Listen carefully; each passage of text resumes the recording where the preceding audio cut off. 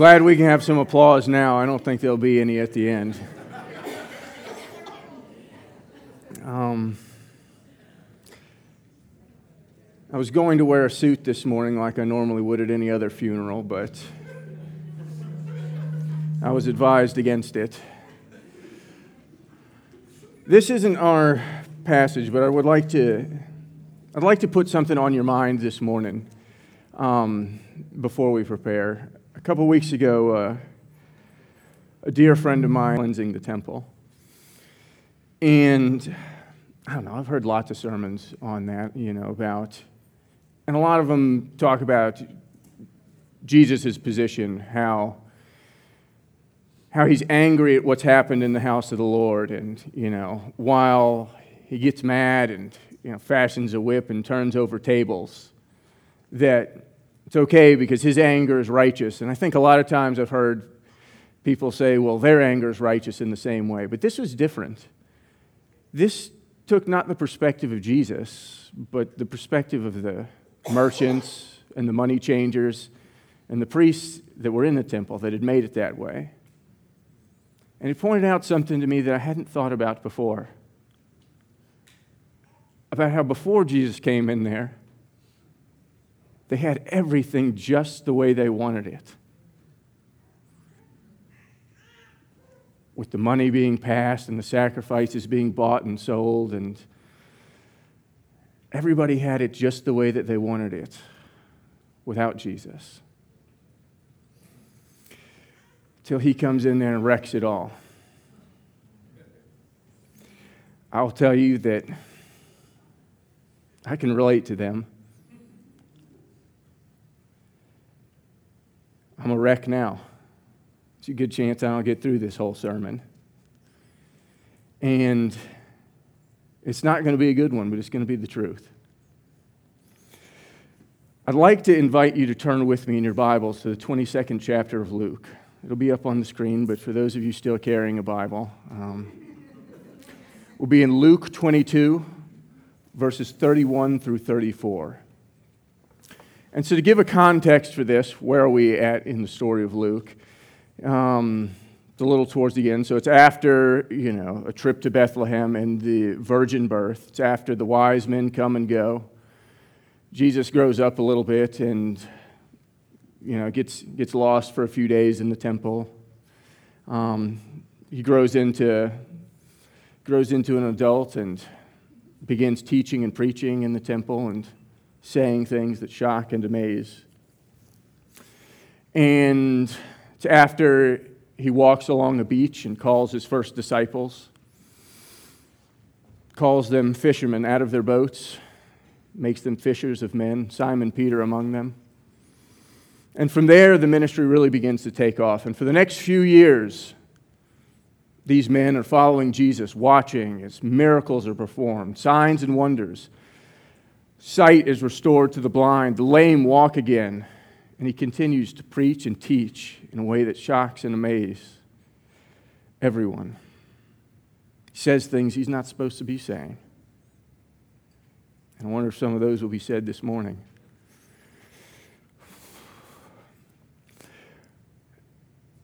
And after a few years of this, but before he goes to do what he really came to do at the cross, he and his disciples find themselves in the upper room celebrating a Passover meal. And after that meal is completed, they're reclining at table, and Jesus begins to speak to them in a way that is to prepare them for what is about to happen. And there's a bit about how one of them will betray him. And they ask,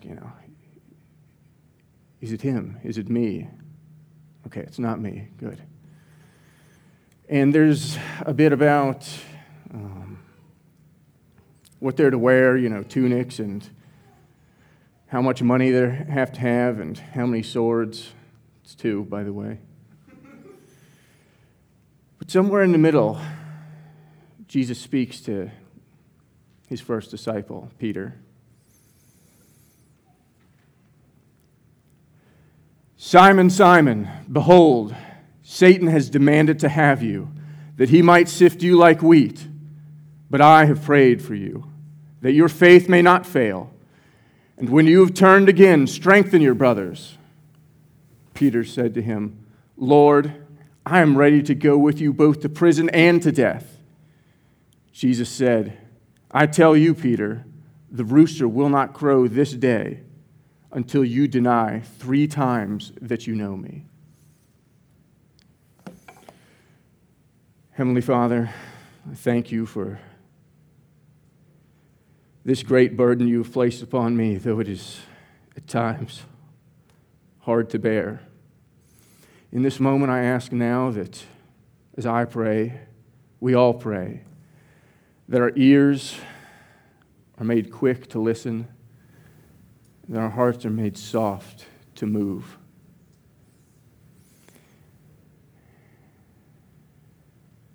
And that in doing so, your will be worked out in us. Amen. I hope you were praying for yourselves too. Now, what's happening in these passages, or in these 4 verses? By my estimation, in verses 31 and 32, if we're to believe the Bible, we have maybe one of the most frightening verses in Scripture, followed immediately by one of the most comforting. And it's enough to be jarring. It's enough for theological whiplash. But in it, there is something that has moved and convicted me in a way that is difficult for me to comprehend. What do we see in these verses? What is so frightening about verse 31? We see the truth about how Satan is real.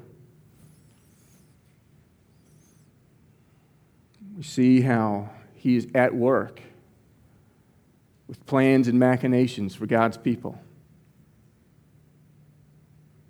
And sure, we talk about the enemy often, but that we would resist. The frightening thing that I find here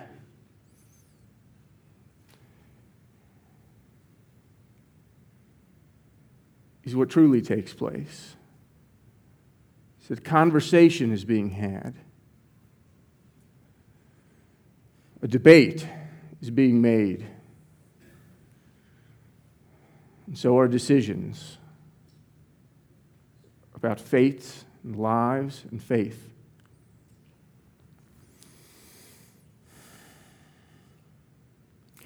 This passage is very similar to what we read in the first chapter of Job.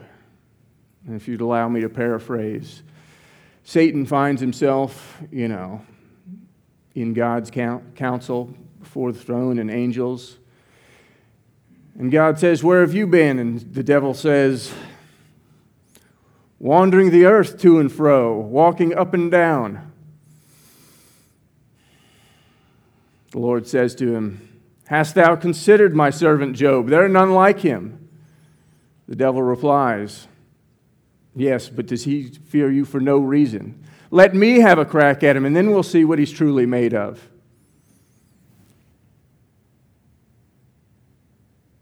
And it was true for Jesus also, was it not? In that part I left out of the summary in the beginning. How after Jesus himself was baptized, goes into the wilderness for 40 days of prayer and fasting. And who meets him there but Satan again? Telling him what he ought to do, what he should do. And I want to tell you all the things you can do to avoid just a thing. That the same won't happen to you as it happened to them, as it has happened to me. I can't stand up here and tell you that. It isn't true. Because what happens here, what is revealed in verse 31, is that that conversation that is had in some secret chamber, the debate that took place and the decision that was made, it was outside of the earshot of man. Peter wasn't there to hear it or even defend himself. He was not even there to bear witness. All he has is the good and faithful testimony of Jesus Christ, who's telling him now in a way that he seeks to prepare him. But what does Peter do? Peter rebuts the vainglorious boast of a braggart, saying, "Not I, Lord. I'll show you. I'll go with you anywhere, to prison, even to death." But we know what happens next. He fails.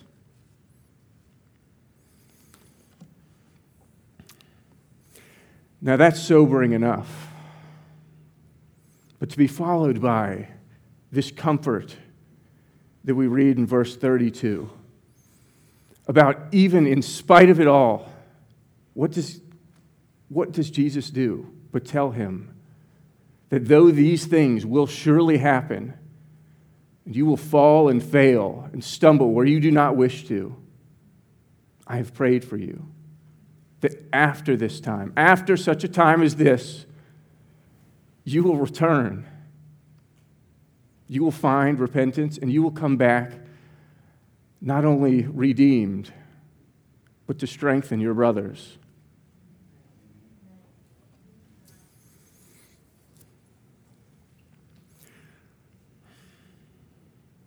And while he, in that moment, can't possibly know all the details of what is to come, Jesus has shared so little.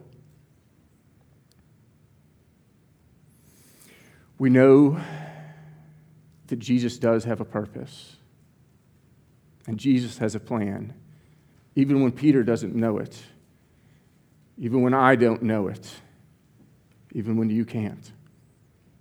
And I'm reminded of the words of Joseph nearing the end of Genesis, when he himself finds himself in truly horrid trials, hated by his own brothers, thrown into a pit by them, only to be hauled out by them again, sold into slavery, carted off in a cage to be bought as a servant in someone's home, where after such time he's wrongfully imprisoned.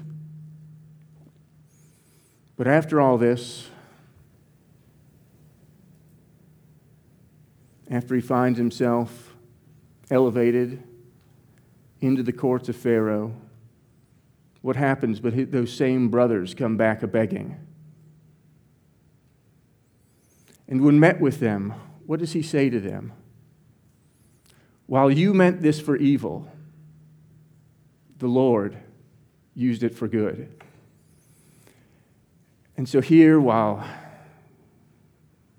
Satan has truly vile machinations, and while his actions are born out of a hatred and vile malignity, even that the Lord is using for good. Now, this is easy enough for me to read, and only slightly more difficult to explain. But what to do with this? What are we to make of this? Well, the wheat will be sifted.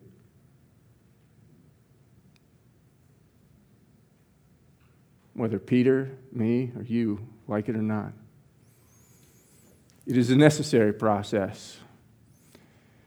Now, in preparing this message, I did all the diligent things that I'm supposed to do. Read it, studied, prayed, pored over commentaries, which are mostly unhelpful. Lots of people had opinions about that Passover meal when dealing with this passage, and the institution of the Lord's Supper. And some gave their opinion on the debate about the money and the swords and such, and what's truly meant. But on these 4 verses, many remain silent, save for in one of those commentaries in the margin, there was a small black and white picture. And the caption read, "Woman in Israel sifting wheat." Now, I have been accused of being a redneck more than once. And I've never been confused with a farmer. I don't know much about the sifting of grain in the ancient world, but in that caption it explained how this process that she was performing, all the grain that had been harvested was loaded into these sieves and shaken.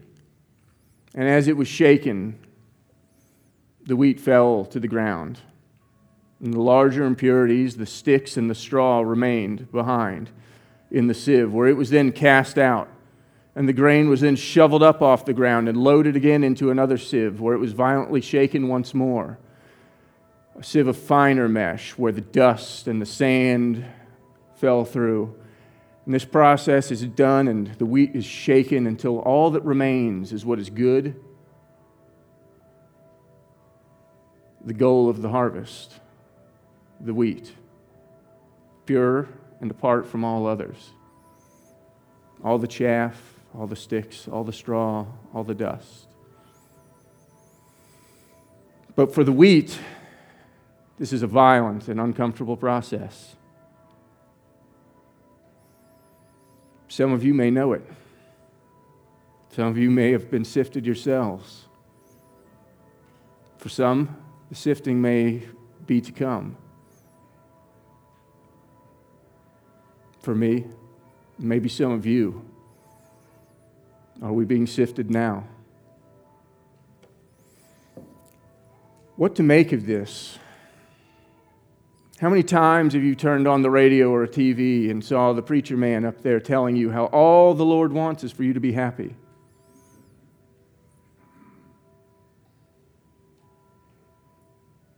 I find little proof text in my Bible for such things.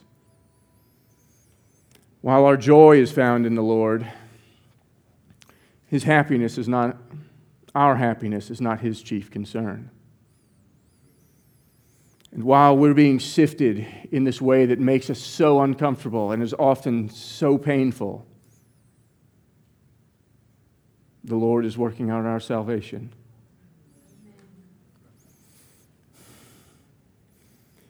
And I am reminded of what Paul writes about how that very salvation is to be worked out with fear and trembling. And it will hurt.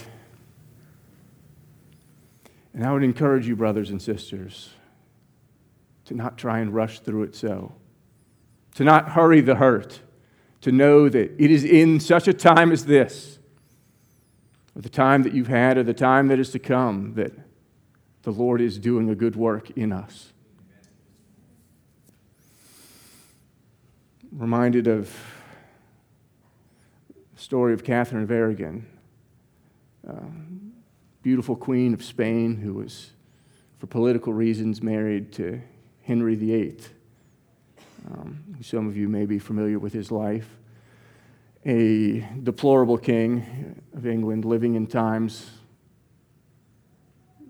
just barely preceding the Reformation. While he was a truly terrible king, he was even worse husband. And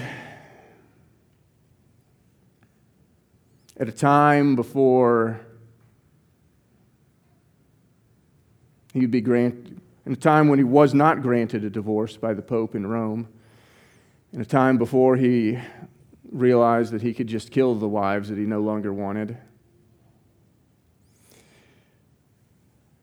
Catherine, though she loved her husband and was beloved by her people, was sent out of court to a faraway palace in the countryside. And as the story goes, there, being alone, apart from her people, apart from the people of England that she grew to love. She fell into a very deep and dark depression, where one day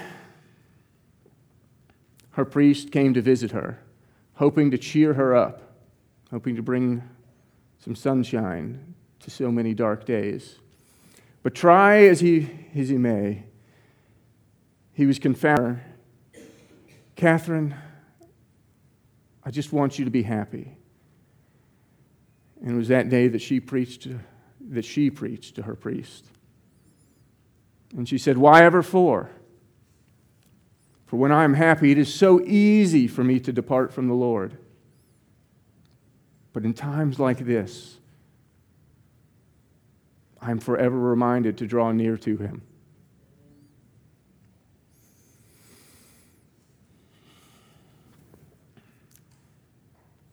And that's maybe one way of dealing with the hurt in such times.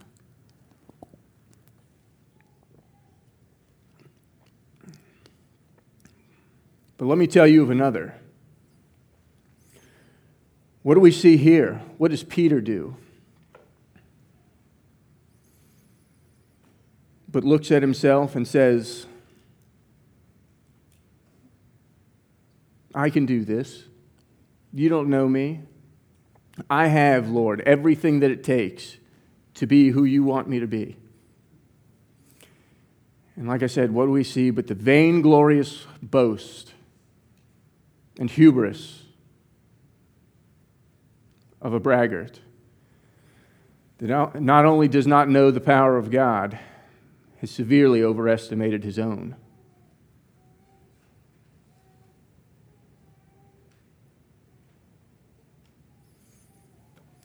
This is not the first time I've preached this sermon.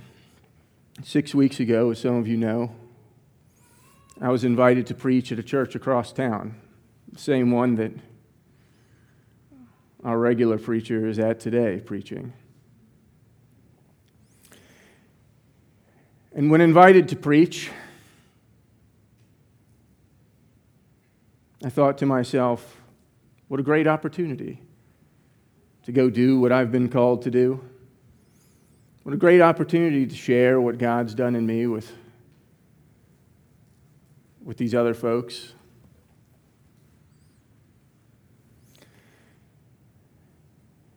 This is the part where I make a fool of myself. I also thought that while I do love you all in this church dearly, I know that we're not looking for any more pastors here. And that while this other church had not yet begun their own search, they need one.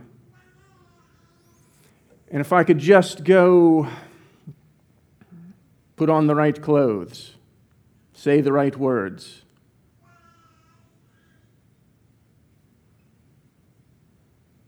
impress them enough, maybe when that time did come,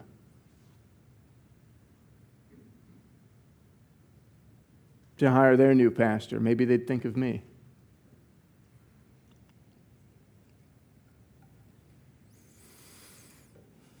And as I began to pray and read and study and seek the Lord, I was led to these passages. My faith was shaken.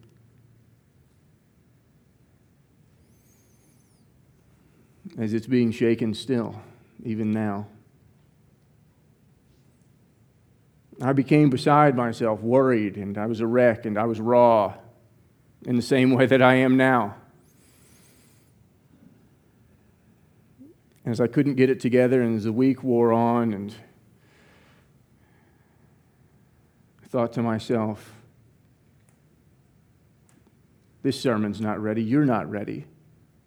You can't preach it. You'll make a fool of yourself.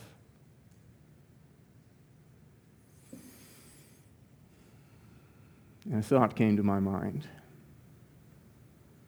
You don't know these people. You don't know what they need to hear. They've never heard you preach before.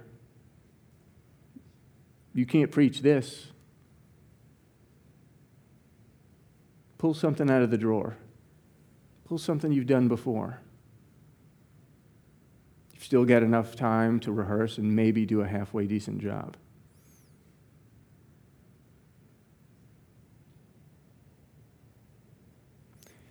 And as I thought about what to preach, I thought back to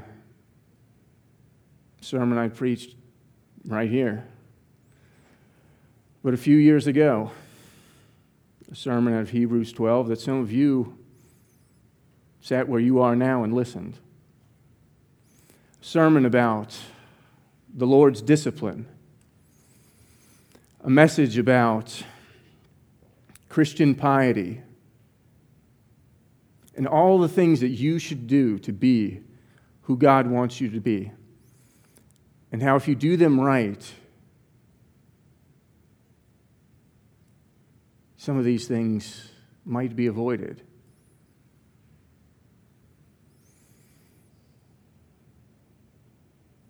And while rhetorically, exegetically, it's the best sermon I've ever preached,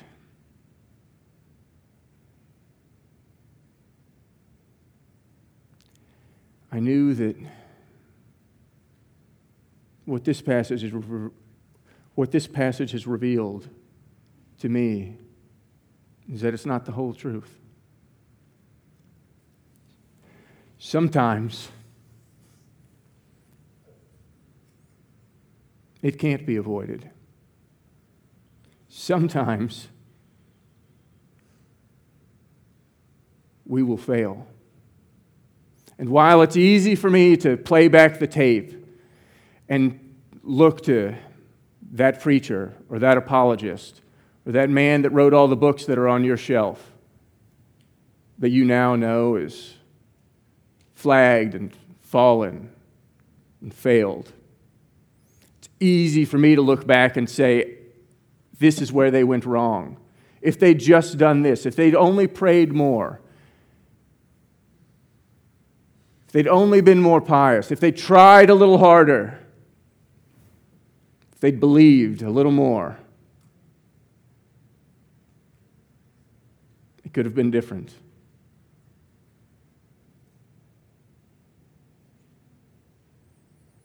That it wouldn't have to be that way for you. And certainly it won't be that way for me because I know better.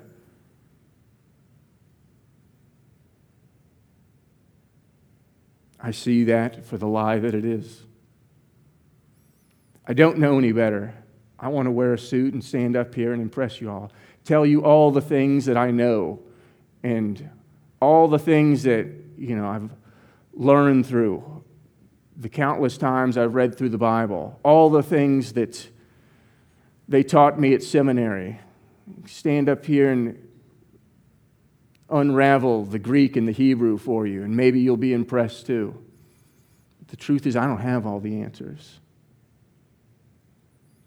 I don't know why there's so much pain and suffering. I don't know why sometimes it's more than we can bear. I don't know why sometimes marriages fail. I can't tell you why sometimes a parent can't love a child in the way that it's supposed to. Can't tell you why some of those children are beaten and neglected.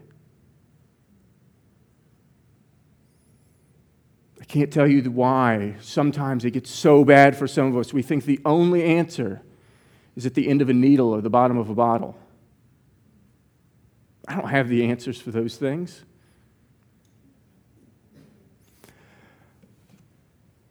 I don't know why I can't be the preacher that I want to be right now in front of you. I don't know why I can't be the pastor that you all deserve. I don't know why I can't be the husband that my wife deserves. I don't know why I can't be the son that parents wanted. I don't know why I can't be the man I want to be.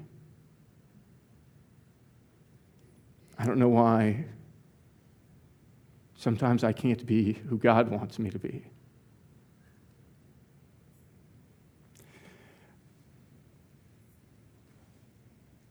I don't know if this sermon says anything about you, but I know it says something about me. And it's the truth.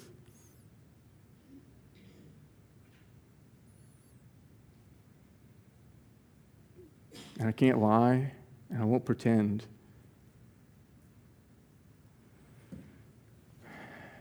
that I'm any better than any of those other people that are so easy for me to criticize, so easy for me to judge their failures, their falling. Because they are all better men and women than I am. Certainly Peter is.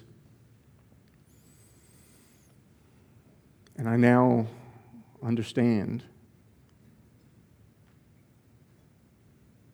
that there, but for the grace of God, go I.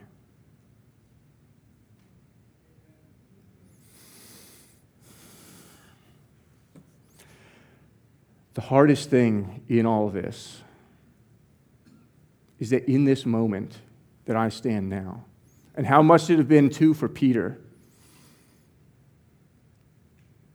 what's the difference between him and Judas? Sure, you know how the story ends. But in that moment, that dark night, after he's made the claim that he'll go anywhere for the Lord, he'll do anything, and then cowers in fear.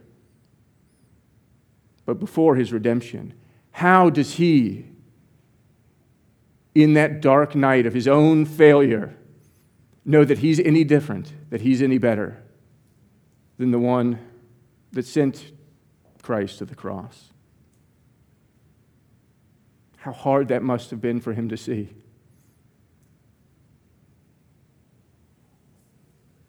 How hard it is for me to see now.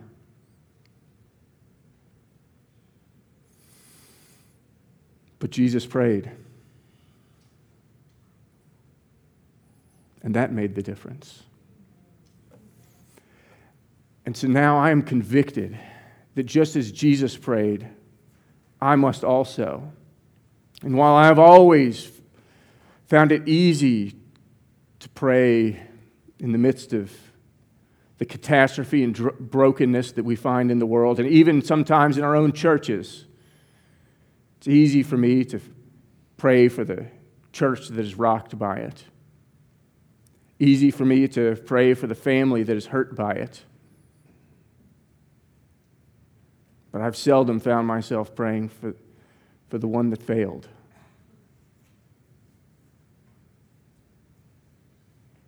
They can figure it out on their own, right?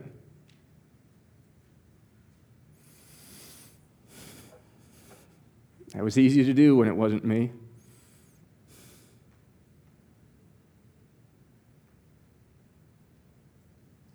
The Lord has shown me the truth that it is. It is me.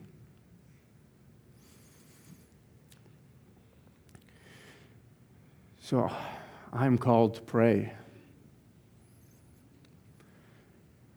with an earnestness of hope and compassion,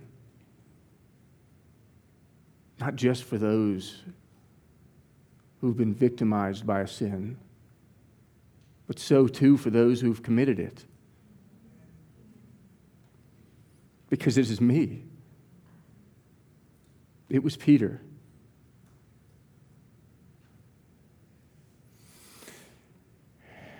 And the hardest part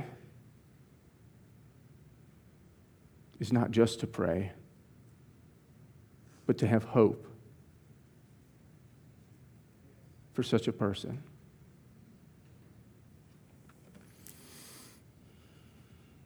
Some of you were there for a breakdown I had in a members' meeting last month, or a deacons' meeting last month because of this. And I described it as my faith being shaken, just as the Bible promises. And it was the cause for much concern. There were people that came and prayed for me. And there was some people that followed up with me afterwards. And there was some concern that Rob is losing his faith. And the truth is, I am.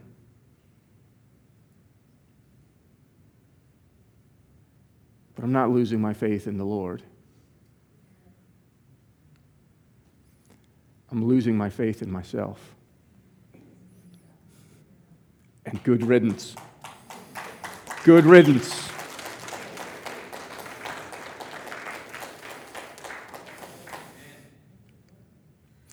I'm learning the same lesson that Peter had to learn.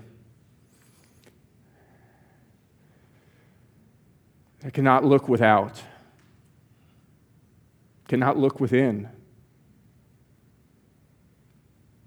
But to look above. To the author and perfecter of our salvation.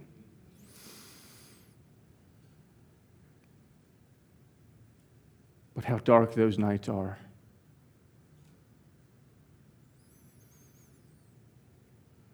But there is hope. There's hope.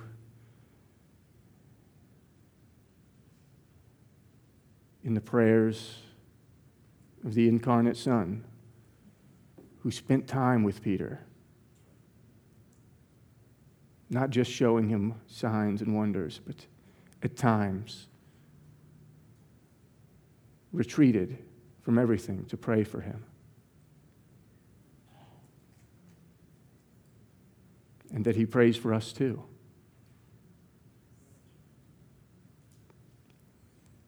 Even in times such as this.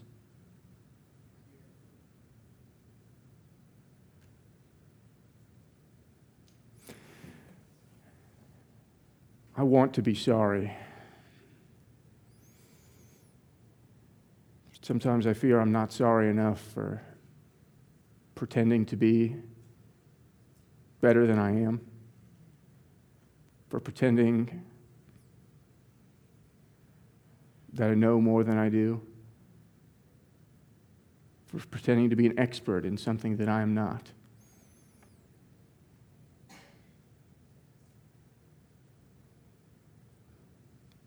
When I should have been praying. Because if you turn with me to the 21st chapter of John, we see how that prayer is answered. How where after that dark night, where Peter not only denies Christ, but fails to do the very thing he'd set out to do. And nothing looks as it should. And after Christ is put to death on the cross and risen in the way that we celebrated last week, where does the Lord find his disciples? But in that same place that he'd found them on that faithful day years ago.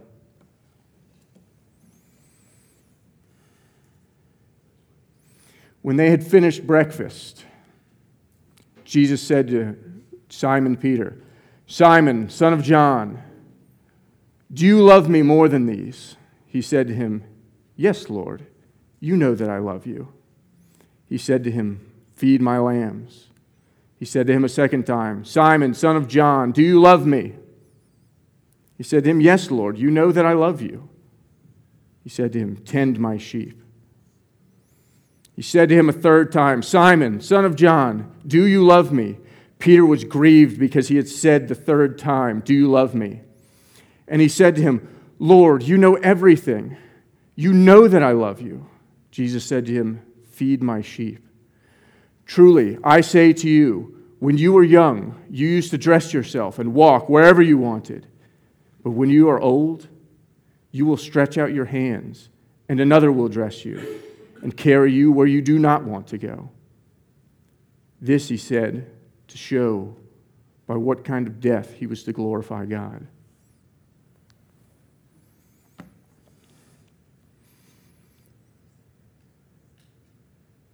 Now, we can read that and see that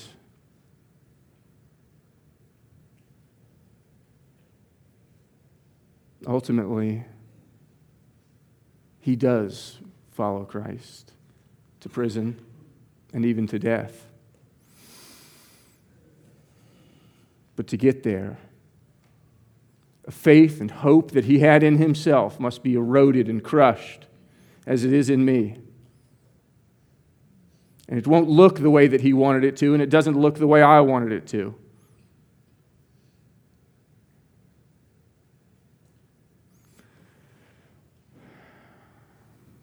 But the Lord is at work. Not because of us, but so often in spite of us. Amen.